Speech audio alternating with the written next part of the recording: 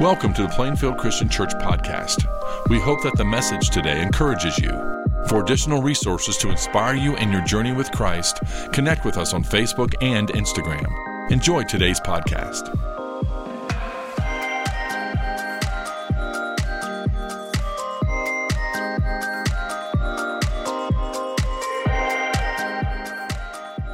Well, hey, church. I heard the story recently of two competitive fourth graders, Bobby and Raymond, who each wanted to play the part of Joseph in the church Christmas pageant. Well, Raymond ended up getting the part, and Bobby was pretty disappointed because he got stuck being the innkeeper. His jealousy got the best of him, and so Bobby decided to hatch a plan to get even with Raymond. On the day of the program, Mary and Joseph came walking across the stage, and they knocked on the door of the inn, and Bobby, the innkeeper, opened the door and asked gruffly, "What do you want?" Raymond, as Joseph replied, "Well, we'd like to have a room for the night." Suddenly, Bobby, the innkeeper, went off script. He threw the door wide open and said, "Well, of course, come on in. You can have the best room in the house, the presidential suite. It's all yours." He thought this was his moment of glory. And for a second or two, little Raymond, as Joseph, was caught off guard, but he was pretty quick on his feet. He looked over the innkeeper's shoulder into the room and said, "Come on, Mary. No wife of mine's going to stay in a dump like this. Let's head to the barn." Fact of the matter is, in most Christmas pageants, nobody fights over the role of Joseph, because Joseph is not the star of the show. In fact, we never even hear Joseph say a word, the whole Christmas story. If we were going to nominate Joseph for an Oscar, it would be for Best Supporting Actor, because he doesn't play the lead here. In fact, we wouldn't nominate Joseph at all, because the whole Christmas story, he's really just kind of in the background, taking care of the little things. You can imagine Joseph packing up the suitcase to head to Bethlehem, going outside to warm up the donkey for Mary, doing the taxes, getting the maps all ready for the trip to Egypt, working hard all day long in the wood shop to put food on the table so the Son of God doesn't starve to death, teaching the miniature Messiah the tools of the trade and the tricks of how to be a woodworker. "All right, Jesus, come on over here. Now remember, measure twice, cut once. Yeah, move your thumb. You don't want to lop it off with the saw there." It's not a glamorous job. He doesn't have a big role, I guess. No spotlights, no cameras, no headlines, no paparazzi. In the eyes of the world, Joseph is not all that impressive. But still, he plays a crucial part in the greatest drama of all of history. So it begs the question, why Joseph? Well, because a picture is worth 1,000 words. Joseph, you remember, wasn't Jesus' biological father, but apparently when God the Father was looking for a stand-in dad for his son, he wasn't looking for a man of great talent or great eloquence or great learning. He was apparently looking for a great picture, for a role model, somebody who would set a good pattern for his son to follow, because a picture is worth 1,000 words. Now, we're in a series this month called The Clearer Vision of Christmas, and last week we saw the Christmas story from heaven's view, but today we're going to see the Christmas story from Joseph's view. Now, look with me, Matthew chapter 1, verses 18 through 25. Matthew writes this: "This is how the birth of Jesus the Messiah came about. His mother Mary was pledged to be married to Joseph, but before they came together, she was found to be pregnant through the Holy Spirit. Because Joseph, her husband, was faithful to the law and yet did not want to expose her to public disgrace, he had in mind to divorce her quietly.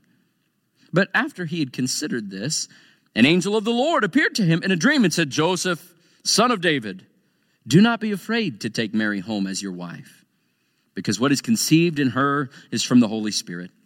She will give birth to a son, and you are to give him the name Jesus, because he will save his people from their sins.' All this took place to fulfill what the Lord had said through the prophet. 'The virgin will conceive and give birth to a son, and they will call him Emmanuel,' which means God with us. When Joseph woke up, he did what the angel of the Lord had commanded him and took Mary home as his wife. But he did not consummate their marriage until she gave birth to a son, and he gave him the name Jesus. All right, so here's the background of the story. Joseph and Mary are betrothed. Now, that means that most likely when they were kids, their marriage had been arranged. And then when they got old enough to marrying age, Joseph was maybe around 18, Mary was maybe 13 years old, they were betrothed. That means for a year, they functioned legally as husband and wife, but they didn't live together, didn't sleep together. And then after that year of betrothal, they would be officially married. Well, keep in mind, the angel's already told Mary that she's pregnant, but Joseph doesn't know it yet. Mary leaves town to spend 3 months with her cousin Elizabeth, but by the time she gets back to Nazareth, it's painfully obvious now. She's starting to show. You can only imagine what that conversation would have been like. As Joseph sees the baby bump for the first time, Mary says, "Joseph, we need to talk." And I mean, Joseph's he's floored. He's seen everything he needs to see. I mean, how could she? I thought she loved me. I thought she loved God. I mean, his mind is just swirling, and Mary's going on and on about, I mean, there's something about no other man and an angel and the Holy Spirit. I mean, how dare she blame this on God? Adultery and blasphemy? He had to get away. He had to go somewhere just to think for a bit. Now, Joseph was a good man. Matthew says in verse 19 that he was a just man. That means he knew God's law. He knew that Deuteronomy chapter 22 says that if a betrothed woman did not save herself and stay pure for her groom on their wedding night, it was adultery, and that she was to be stoned to death for her unfaithfulness. Guys, the Christmas story is not all warm and fuzzy. Last week we saw that the nativity is a battle, and this week we see that the nativity is a scandal. Mary's life is at stake here. Joseph had every right to drag her to court, to publicly expose her pregnancy, her infidelity. That means he could have kept his own reputation intact. He could have gotten back the bride price that he had already paid. But notice, it's not what Joseph does. Joseph doesn't fly off the handle. He doesn't react too quickly. He doesn't get all heated. He was measured in his response. Verse 20, Matthew says he considered this. He thought long and hard about what to do. Because the law required that he divorce Mary, but love required that he not expose her to more public shame than necessary, because already, as it is, she was going to be labeled an adulteress for the rest of her life. Already with a kid and no husband, it would be hard finding another husband to take her in. Once her parents were gone, there'd be nobody left to take care of her. So to avoid making this scandal any worse, verse 19 says that because Joseph was faithful to the law, and yet did not want to expose her to public disgrace, he had in mind to divorce her quietly. Justice, but also mercy. He's just going to serve her the papers with a couple witnesses present just to save her from the scorn of the town. And then after he decides what to do, you can imagine he's exhausted, he's heartbroken. He eventually falls asleep. But as Joseph sleeps, an angel comes to him in a dream and confirms Mary's story. The baby is from God. After all, Joseph wakes up. You can only imagine what he must be feeling. First thing, he goes to Mary and takes her as his wife right there. And not long after, they go on the trek from Nazareth up to Bethlehem for the census. Now, they're probably happy to leave Nazareth behind and all those small town rumors, the gossip. But oh man, that trip. 85 miles. Mary's great with child. You can imagine Joseph leading that donkey ever so gingerly up the rocky road.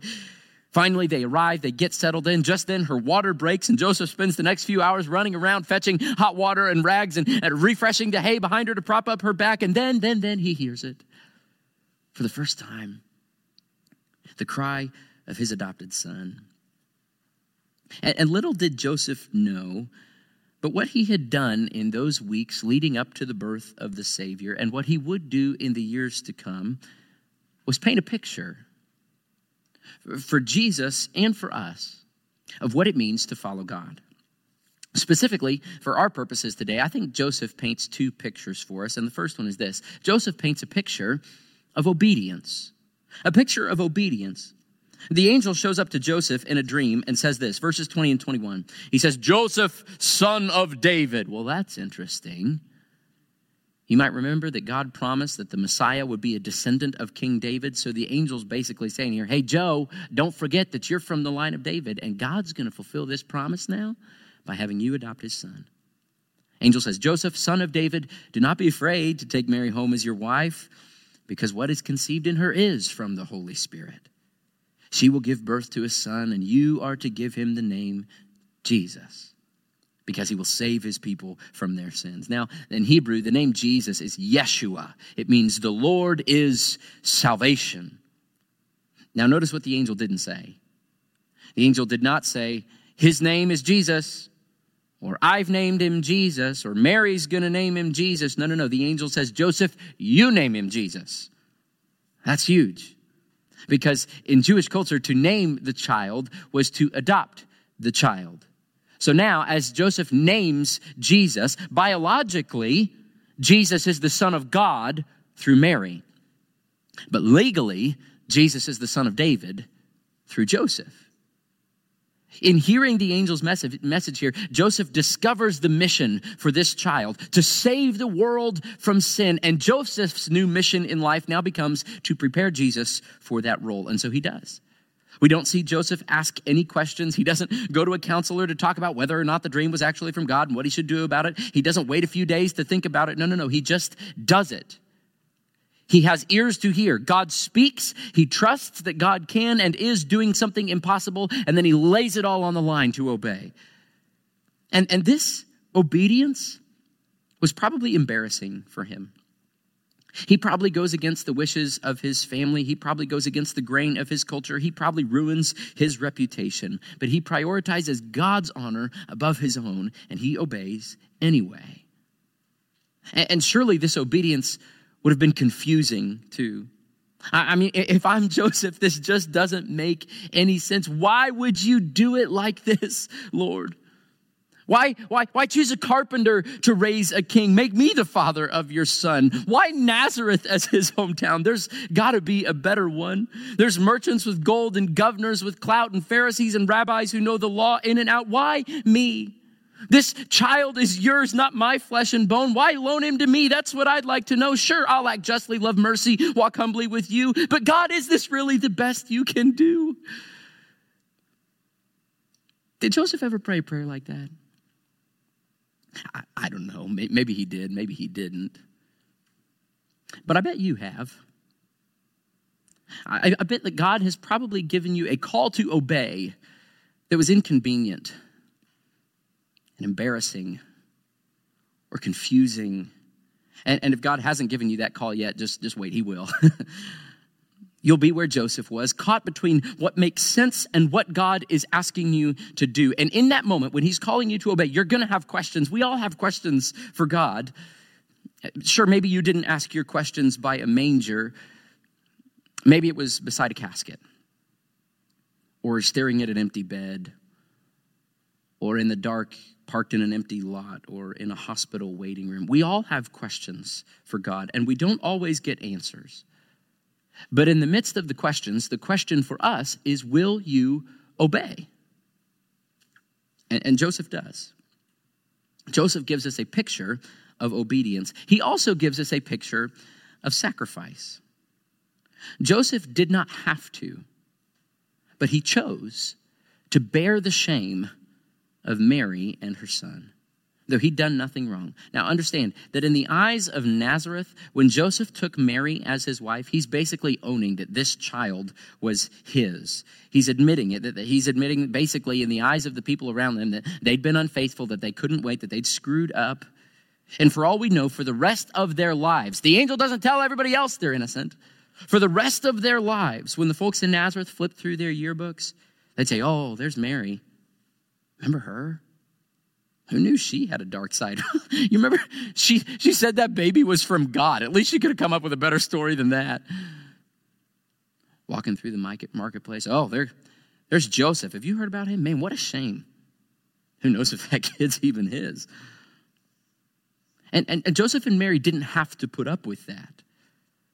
The custom in Jewish weddings was for the bride and the groom to go into the wedding chamber on the wedding night to consummate their marriage. And then they would bring out the bloody cloth that had been placed under the bride as proof of her virginity. Now, Mary and Joseph could have done that, but they didn't. Verse 25 says that Joseph did not sleep with Mary until after Jesus was born, while they're already married, because he wanted the lineage of the Messiah to be above reproach. for there to be absolutely no doubt that a virgin gave birth to this child, that Jesus was the God-man, that he was conceived only through the Holy Spirit. Listen, Joseph could have saved his own honor, but he prioritized God's honor instead. Joseph sacrificed his good name, forsaking the approval of his community, uprooting his family, moving his job, giving up his dreams for the perfect wedding, leaving behind his home multiple times to keep Jesus safe. Joseph had to sacrifice a lot for Jesus. And you will too. But Joseph's sacrifice led to God's salvation. And yours will too. God may call you to go to Bible college, and your parents won't understand. But someday in heaven, there's going to be people come up to you who tell stories about how they met Jesus through you. God may call you to go do mission work overseas and to sacrifice your financial cushion, and your friends won't understand. But the kingdom will grow. And if you're dating, then that means that God is calling you to remain sexually pure. And that runs counter to the grain of our culture. The world's not going to get it, but you're going to paint an awesome picture of God's covenant love. And God may call you to lay down some of your hobbies or some of your family time to build a relationship with a neighbor so that they can see Jesus in you. God may call you to sacrifice some of your weekend to serve here at the church so that a child can hear that God loves them. God may ask you to lay down your preferences about what church is like and how the music sounds because it might help somebody else grow in their love for Jesus. God may call you to limit the number of activities that your kids are in so that you can have the time together as a family to instill God's word in them and to get them plugged into a D group here. Listen, if you are looking for a church that will cater to your preferences and bow to your convenience, then this is not the church for you. Because the call of God to Joseph and the call of God to us is not convenience, but sacrifice. I mean, can you imagine what would have happened if Joseph would have chosen to take the easy road? If he would have prioritized his reputation, his comfort, his career, his preference, his plan? Oh yeah, sure, he might have had a nice business and a storybook wedding and good social standing, but he would have missed out on Jesus. But instead, Joseph gives us and gave Jesus a picture of obedience and sacrifice. And yeah, we don't know exactly what Jesus' childhood was like, but we do know that Joseph's sons did see his example. In verse 19 in Matthew chapter 1, Joseph is called a righteous man. Now, the Greek word for righteous there is the word dikaios. Say that with me. You're getting your money's worth. Dikaios. Good job. All right. So now you might know this, that Mary and Joseph had some biological kids after Jesus. Jesus was the oldest, but he did have younger siblings. And one of those children was James, who wrote the book of James in our New Testament. Joseph was James's dad. James was the half-brother of Jesus. And James was also the leader of the early church in Jerusalem. And James had a nickname in the early church. They called him James the Just. Now, in the Greek, if you look up that word just, it's that same word. Dikaios, the same word they used to describe Joseph. In other words, James grew up to be just like his dad. He saw Joseph's example. I'm sure Jesus did too. Listen, God could have just told Jesus to be obedient. But instead, he gave Jesus a picture of obedience in Joseph. 4 times here, Joseph receives a dream from God, and 4 times, Joseph gets up without saying a word and obeys God's instructions. And James surely saw that example from his dad too. What does James write in James chapter 1, verse 22? He says, do not merely listen to the word, do what it says. I wonder where he'd seen that before. God could have just told Jesus to be compassionate. But instead, he gave Jesus a picture of compassion. Joseph, you remember, could have had Mary stoned for her unfaithfulness, but Joseph's calloused carpenter hands never reached for the stones. He was a compassionate man, and I'm sure his sons saw that. James would write in his letter to teach the church to have compassion on the poor and the orphans and the widows. And in John chapter 8, when a woman is caught in adultery, by law, she deserved to die. But Jesus' calloused carpenter hands never reached for the stones. I wonder if maybe he thought of his dad and how he treated his mom. You see, in Joseph, we see both justice and mercy combined. And Joseph didn't live long enough. to see the fruit of his obedience. To the best of our knowledge, he wasn't around during Jesus' ministry. He didn't see all of his questions answered, but we do. Because this story isn't about Joseph, is it? No, it's about that baby, Yeshua, whose name means the Lord is salvation. What a name. And everything that we see in Joseph, the obedience, the self-control, the humility, the balance of love and law, mercy and justice, righteousness and compassion, is found not only in Joseph, but also to an infinitely greater degree in Joseph's adopted son. Because when Jesus' heavenly Father put a call on his life, it was inconvenient and embarrassing and confusing. But like his parents, Jesus obeyed. Like his parents, Jesus was misunderstood and falsely accused. Like his parents, Jesus willingly bore the shame of another, even though he himself was innocent. Like Joseph, Jesus sacrificed, accomplishing both justice and mercy to fulfill on the cross the mission that his stepfather had named and trained him for, to save the world from sin. A picture is worth 1,000 words. And so God chose this man of few words, Joseph, to be a picture, a role model for the Son of God. And in the same way that God gave Joseph to Jesus, God is now giving you as a picture to someone. So who's looking at your picture? And what are they seeing? Character, is caught more than it is taught. We know this, right? Your kids, your grandkids aren't going to remember all that much of what you say, but man, they're going to mimic exactly what you do. So what are you teaching them? In the year 1900, there was a sociological study published that was called Jukes-Edwards, a study in education and heredity.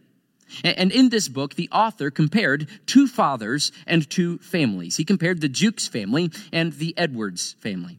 On the one hand, he followed the family tree of Jonathan Edwards. And Jonathan Edwards is probably the most renowned theologian that America has ever produced. He lived in the 1700s and helped bring awakening and revival to our continent. He eventually served as the president of Princeton. He was a godly man, a loving man, a family man. He and his wife had a remarkable marriage. He and his wife, Sarah, they had 11 children. And they were very intentional about passing on to their kids their love for God and a hard work ethic and the sense of responsibility. And this study was published 150 years after Jonathan Edwards died. And it traced his 1,400 descendants since then.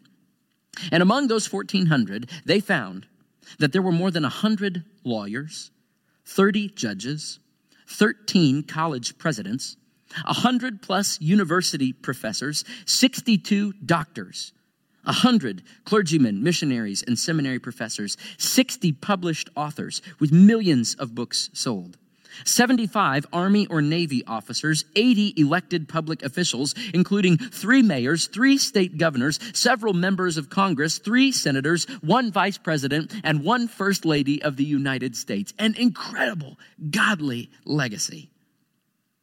And then the study traced another family, the lineage of a real man whom they called by the alias of Max Jukes. This person was a real individual who lived in New York during the same time period as Jonathan Edwards. And by all accounts, he was a really likable fella. He was jolly, but he's a hard drinker and a vulgar talker, had a lot of kids, a few of them illegitimate. He had no use for school or for hard work or for God. And the children of Max Jukes saw that. 150 years after he died, the study traced his 1,200 descendants, and they found 310 professional paupers who abused the welfare system. 60 became thieves. 130 did time in prison. 128 prostitutes. 7 murderers. 400 plus alcoholics. 67 contracted syphilis, 300 died early in life. And of those 1,200, there were 20 who learned a trade. But 10 of those learned it in state prison. At that time, in 1900, it was estimated that the descendants of Max Jukes had cost the state of New York over $1.25 million. You are painting a picture that will outlast you. Character is caught. And you may not feel like you have an extraordinary part to play in the grand drama of life. But in your ordinary life, God has given you a monumental mission. Because a picture is worth 1,000 words. So what kind of picture will you paint? Let's pray.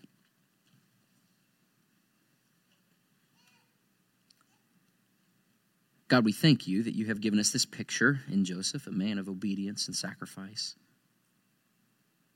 We ask that through your Holy Spirit, you would enable us to paint a good picture of obedience and sacrifice for those who will follow in our footsteps. And we thank you so much for Jesus. God, you could have just told us how much you loved us, and you certainly did. You've given us a lot of good words. But you didn't just give words. You gave us a picture. You gave us your son.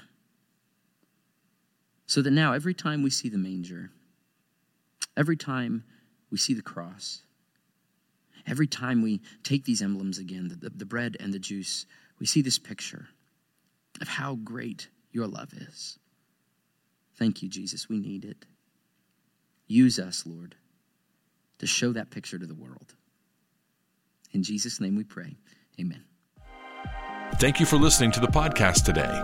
It's our desire for you to grow in your understanding of Christ's love as you partner with us in our mission to love all people to new life in Christ. If you have any questions about our church or would like to plan a visit with us, go to plainfieldchristian.com. If you would like to receive our podcast every week, we encourage you to subscribe to the Plainfield Christian Church podcast on whatever podcasting platform you prefer. Have a great week.